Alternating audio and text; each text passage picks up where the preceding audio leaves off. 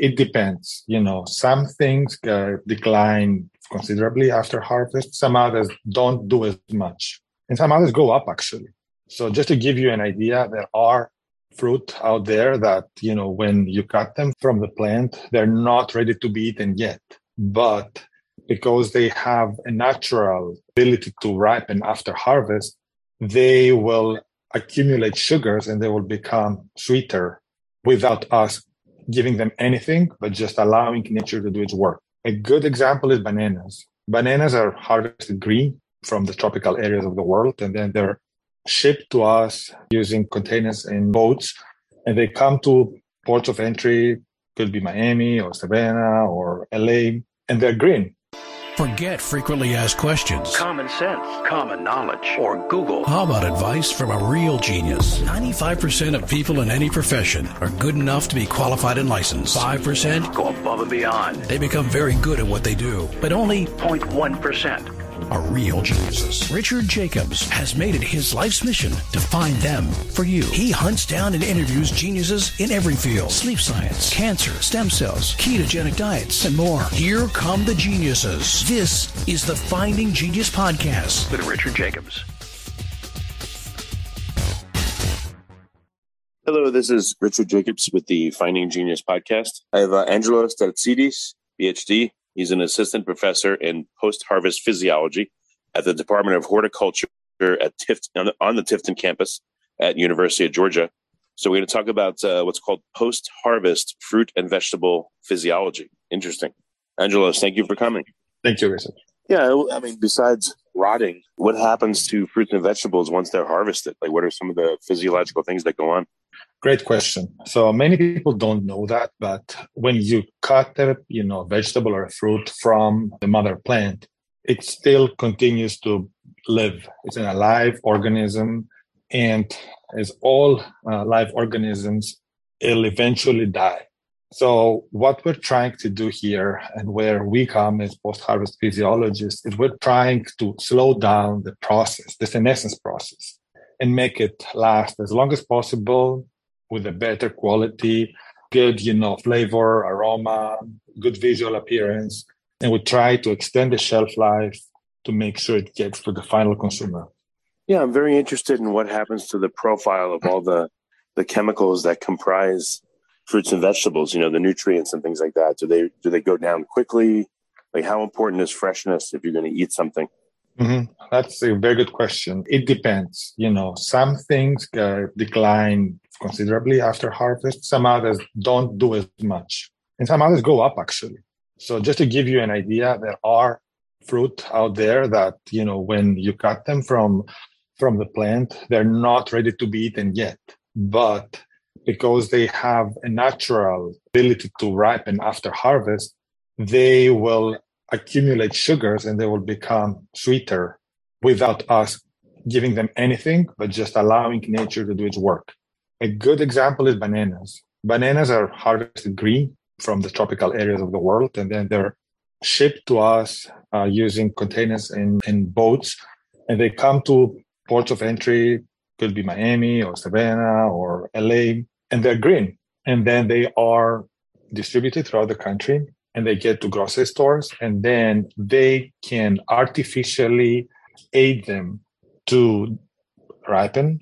They turn from green to yellow by applying an ethylene hormone, as we call it. It's just like a gaseous hormone that will be synthesized on its own, but we're doing it faster by applying it to the load. So, you get a green banana.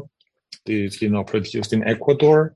You live in Iowa, and, it'll get to you at the exact same stage as someone in LA or someone in New York or someone in Europe will get it. This is because of what we can do.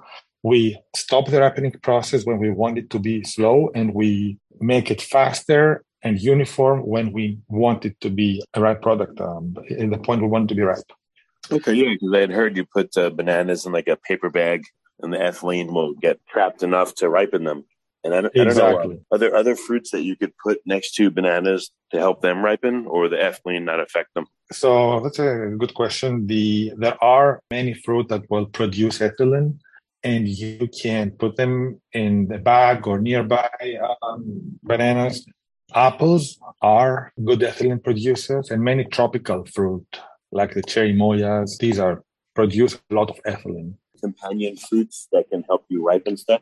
Yes, there is a lot. There's a lot of them, and not all of them produce the same amount. As I said, these tropical fruit produce more than others, but you can go online and look up ethylene producing fruit, and you will find a list. But usually, honestly, if you leave, let's say, a banana out on its own, or you put it in a paper bag, high temperature and nature will do its trick. It might be slower, but it'll still happen on its own. Applying ethylene from another source will make it faster, but it can happen on its own. And what's great about ethylene is that it can be active in very small amounts. You don't need a lot of it. So, even the product on its own will produce enough ethylene eventually to ripen the fruit. Why do fruits produce it? What's the role?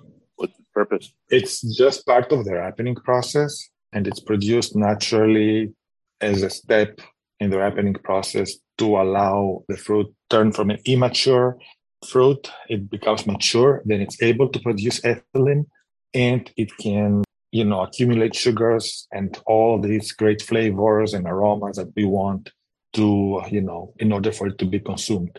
Some of the examples of ethylene producers, as I said, apples, bananas, melons, pears, peaches, they all produce quite a bit amount of ethylene. Tomatoes, which is a fruit, even if it, in our mind, it's a vegetable, does produce a little bit of ethylene. And there are other products that, do not produce any ethylene or produce very little. But if you put them close to ethylene, they're very sensitive to it. And you're going to see the effects of ethylene, usually something that is not desired. I'll give you an example. You get broccoli, let's say. You put it close to an ethylene producer, and you get yellowing, and you get this visual effect of an old broccoli. So ethylene at high temperature will cause your broccoli to turn from green to yellow and will cause the florets to be, all looking old and not, pleasant to be consumed anymore. All right. So do stores or certain distributors have machines that'll, produce ethylene to ripen stuff? Like let's say I'm a fruit and vegetable distributor and I get like 10 different kinds of each and I have to deliver it to local stores. Do I bother to ripen anything before I deliver it or no? Yes. So many crops, actually, let me rephrase that. We do use it in a number of crops. We use ethylene in bananas for sure. And we can use it also in avocados. Other crops, usually we're trying to avoid them ripening too fast. So, for apples, for example, we want them to store for a long time. Or for pears, we want them, firm for a long time. You can apply ethylene exogenously and have the ripening process, happen faster. But bananas and avocados are the two main ones that are ripened with ethylene for now. If we go to tomatoes, that is also, a fruit, vegetable, as we call it, we can apply ethylene there too, and it's happening routinely. Bananas are, if you know that they're harvested usually at the mature green stage, they are, mature, which means they can ripen on their own. But we add ethylene to ensure the ripening is uniform and to ensure that we get the same color, tomatoes in the whole load. Because if you let the fruit ripen on its own, you're going to have a lot of variability in the load. But when you apply a lot of ethylene exogenously, you have a more uniform result. So yeah, back to as you mentioned, we can apply ethylene to a number of crops, and we do that to ensure we get the visual quality and the organoleptic characteristics that we want to make sure that our consumers are happy eating these products. What about some of the micronutrients and other parts of the nutritional profile? What happens to that for various vegetables and fruits on what timeline? Any generalities? Many things, as I mentioned, will go down naturally. Many vitamins will eventually go down. Some others not. I don't have like a timeline. I cannot tell you, in 5 days you get 20% less vitamin C or, 40% vitamin XYZ. But in general, the trend is for most nutrients to go down as fruit ages or vegetables age. So you want to make sure you eat as fresh products as possible. But it's not only to eat fresh products. You want to eat products that have been stored at the appropriate conditions, because, storing a product at 75 degrees for a week is probably much worse than storing the same product at 32 degrees for 3 weeks. So, it's not only how old the product is, but what were the conditions for storage for this product. So it's very important to mention that what we try to do as post-harvest physiologists, we're trying to teach people on the appropriate conditions of storage for each individual product. And this way, not only we ensure, a long shelf life, but we ensure that all the nutritional characteristics of the product are, remaining at a good level for as long as possible. If that makes any sense. Before we continue, I've been personally funding the Finding Genius podcast for 4.5 years now, which has led to 2,700 plus interviews of clinicians, researchers, scientists, CEOs, and other amazing people who are working to advance science and improve our lives and our world. Even though this podcast gets 100,000 plus downloads a month, we need your help to reach hundreds of thousands more worldwide. Please visit findinggeniuspodcast.com and click on Support Us. We have 3 levels of membership from $10 to $49 a month, including perks such as the ability to see ahead in our interview calendar and ask questions of upcoming guests, transcripts of podcasts you're interested in, the ability to request specific topics or guests, and more. Visit findinggeniuspodcast.com and click Support Us today. Now back to the show. Okay, no problem. So what is some of your research about? So in my lab, I joined the University of Georgia back in the fall of 2019. We're working on different ways of ensuring fruits and vegetables from the state of Georgia and the region are stored for as long as possible. And we're trying to help our local industry reach out to new markets, possibly ship products that are a local commodity to the region or to the country, or even export products to the nearby countries. We're working with commodity commissions around the state. We're working with the Peach Commission, with the Vegetable Commission, with the Blueberry Commission, and we're looking in issues that they face and disorders that are out there that have not been identified yet. And we're trying to provide them with solutions in, these problems. To give you an example. What an example? So the peach industry in Georgia is using a method called hydrocooling to cool down freshly harvested peaches. The peaches come from the field, they're warm, and you need to drop down the temperature as quickly as possible. So what they do is they have cold water, which is, they're like drenching those bins of peaches with cold water. And they want to also disinfect the product, so they add chlorine to this water. So we were looking, and we're still working on that, in alternative sanitation methods. We were looking in adding a gaseous or an aqueous ozone solution to this water, for example, and we're looking on the effects of this new hydrocooling system to the quality of the product. Does it harm the product quality? Does it improve the product quality compared to chlorine? And could it be a potential alternative? This is one, project that I've been working on. What does that mean? What does that mean, quality? What's the definition of it to you or growers? Quality is the degree of excellence that each individual throughout the value chain is expecting to have from the commodity that he or she is dealing with. So for the, farmer is the visual looks and how saleable the product is to the next step.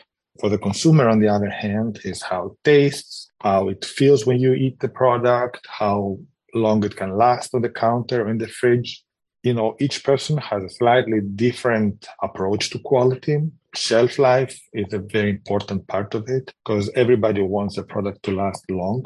And then, of course, visual quality is the first thing you notice, because when you go to the store, you buy with your eye. But it's been shown from research that repeat customers demand good eating quality. So it doesn't matter if your product looks good, it has to taste good for the person to come back and buy the product again. And that's what you want. You want a repeat customer that will come back and say, oh yeah, I like this peach from Georgia. I like this, lettuce from this place. I'm going to pay the extra $1 to get that compared to the other, competitor's product. So, quality overall is very, very important. And there's many different, like quality could be visual, as I said, could be organoleptic, what you taste or what you feel, what you smell, could be nutritional quality as well.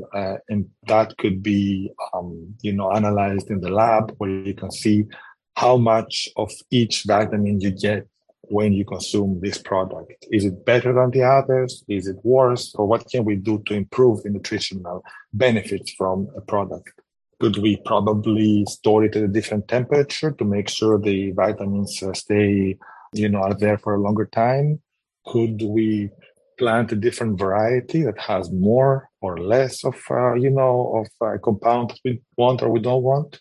There's a lot of things that, part of quality, and we are looking at it. It all depends on the product and, the end consumer and whatnot. Very good. What are some of the really difficult fruits or vegetables to harvest and transport and store? Which ones have to go like really quickly and which ones can go a lot longer? So generally leafy greens, lettuce and the likes are the ones that have the shortest shelf life and they require very good temperature management. And then you go to the other end of the spectrum, you have dry nuts that can last for a long time. Somewhere in between, you have, fruits like peaches and nectarines, and then you have tomatoes and you have onions that can last longer. So, if you were to talk about, to put them on a scale, usually the way we can estimate the shelf of a product is by looking at its respiration rate. Many people don't know, but, as I said, all the fruits and vegetables are alive. So they respire like we do. They consume oxygen and produce CO2. The rule of thumb is that the more a product respires, the shorter the shelf life. Let's say the more the product what? The more it respires, the more it consumes oxygen, the more CO2 it produces, the shorter the shelf life it gets. How do you know if it's doing that? How do you know if it's doing that?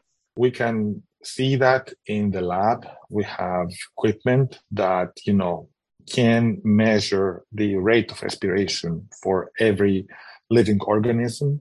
The way you do it, that you can seal a container with a product and then you seal it for a set amount of time, let's say 1 hour.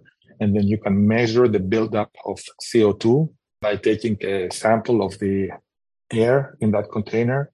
And then you can tell, oh yeah, my peaches expire more than, these dry onions. And, these are things that we do routinely in the lab.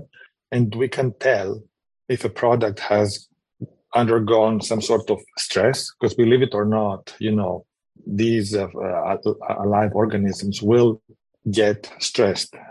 Let's say you mishandle your product. You put your product at a really high temperature, at a very low temperature, or, there's an attack of some pathogen.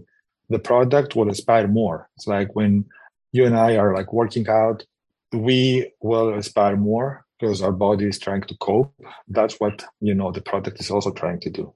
So, you get high respiration and then you get product will consume more of its substrates and it will usually die faster than one product of the same type that will have a low respiration. So the number which fruits are like the heavy breathers then? So rule of thumb, the ones that don't last long, they breathe more than the ones that do last longer. An example, a peach has a higher respiration than, an orange, because peaches last only for a few days, or bananas also respire more. And then, citrus can stay intact for quite some time. But how could But as I something mentioned, respire after they're harvested? I guess you said they're still alive. So are they still respiring, or do they go into like a yes, decay mode? they still respire, and then the decay comes afterwards. You have a pathogen attack to the product, and through a wound or an opening or through a scar that might be there. And then that attack usually causes the respiration to go up even higher. And then it causes, the ultimate death of the product. So our job is to make sure that the product expire as low as possible and that they live for as long as possible.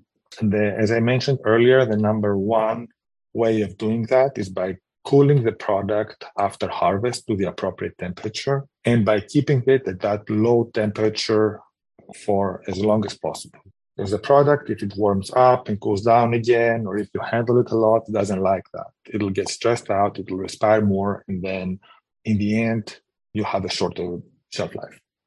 Okay, makes sense. So, I mean, there doesn't seem to be any warnings or anything. I guess, I don't know, people that handle the fruit and, whether it's the store or the person. I mean, I don't see I guess I've never seen any warnings of any of this. Are there any guidelines, or is that not necessary, or how come? Yeah, one of the issues that I see around both at people's homes and at, retail places is that they don't use the appropriate temperature for each product. They either put the product at a very low temperature or at a very high temperature.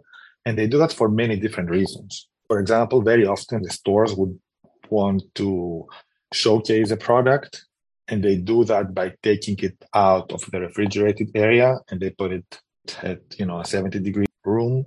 Let's say you have strawberries. You know that strawberries should be kept down to 32 to 34 degrees Fahrenheit, no higher. But when we have a lot of strawberries coming in and the store wants to push them out as quickly as possible, they often stack them out let's say when you enter the grocery store, you see strawberries out there, you can smell them, which is great, but they're not supposed to be there. These berries have warmed, the senescence process has started and is, already happening. And then what you can do is you can just take them home and put them as quickly as possible to the refrigerator. If you don't, you're going to get only a few days of shelf life. However, if the store was to keep the berries at the appropriate low temperature, and then you were to do the same thing, you will get a much longer shelf life, a much better eating quality, lower percentage of decay, and it would be a firm, glossy berry versus, a mushy, dark, dehydrated berry that you would get if you were to leave it at a 70-degree location. So this is one part of the problem. People or, stores just mishandling the product and putting it at a higher temperature. The other issue I see is many times products are stored at a very low temperature. So then you get a product that is not supposed to be stored at 34 or 40 degrees being put there because, that's the only temperature that you have. You have either 70 or 40. So you go with the lower one, thinking that it's going to extend the shelf life. But it can cause a disorder called chilling injury. And this happens in plants that are usually tropical or subtropical, like bananas, pineapples, like even tomatoes. Believe it or not, they're not supposed to be stored in the refrigerator. Very often, in order for them to extend the shelf life, they do that. But then when you take the product out of the cold room and you leave it for a few days in ambient conditions, that's when you're going to get the visible effects of chilling. And you see that we've all seen bananas, how they look when they come out of the refrigerator. They turn brown and they don't have a good eating quality anymore. In other products, you might not see the effect of chilling, but you'll be able to taste it. For example, in tomatoes, you can probably store them at, the refrigerator. They'll come out and they'll look okay. And you can cut and eat them, at that moment. But the eating quality will be significantly lower. You have certain volatiles that are naturally occurring, and by putting the product, the tomatoes, in a cold room at a very low temperature, you permanently stop or you slow down the processes that produce the volatiles that give you this good eating quality of tomato that we're all looking for. So you could harm your product by either storing it at a very high temperature, compromising its shelf life, but also by storing it at a very low temperature where you compromise both the shelf life and the eating quality, if that makes sense. But I mean, is there guidance for anyone that handles fruit based on what you know, or is it just kind of, people just know because they're in the industry? The industry has come a long way and has improved the, the quality of the product that we get. There are still issues, and I get a lot of calls and emails about, guidelines on where to store each particular product, at what temperature, at what relative humidity, and whatnot. There are a couple of very good websites. One of them is the UC Davis Post-Harvest Technology Center website. They have an area in their website that is called the Produce Fact Sheets, and you can go in there and you can find the majority of the products that we find in the store, and it will tell you the recommended storage temperature as well as relative humidity.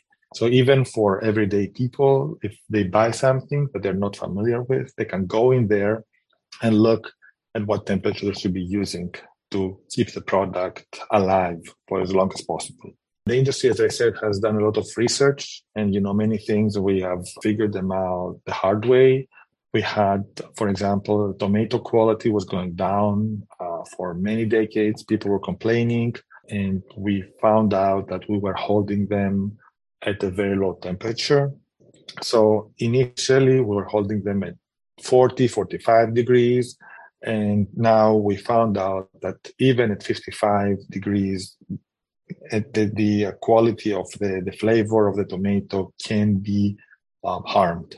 So we found out that, you don't want to chill your tomatoes too low, even if you get a longer shelf life, because you lose on the eating quality side of the equation.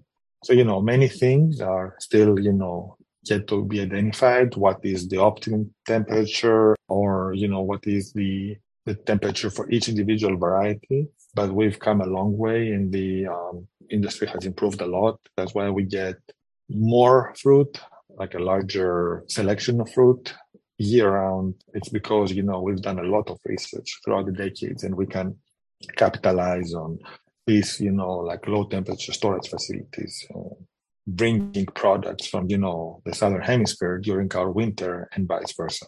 So, we have come a long ways, but there's still a lot of work that needs to be done.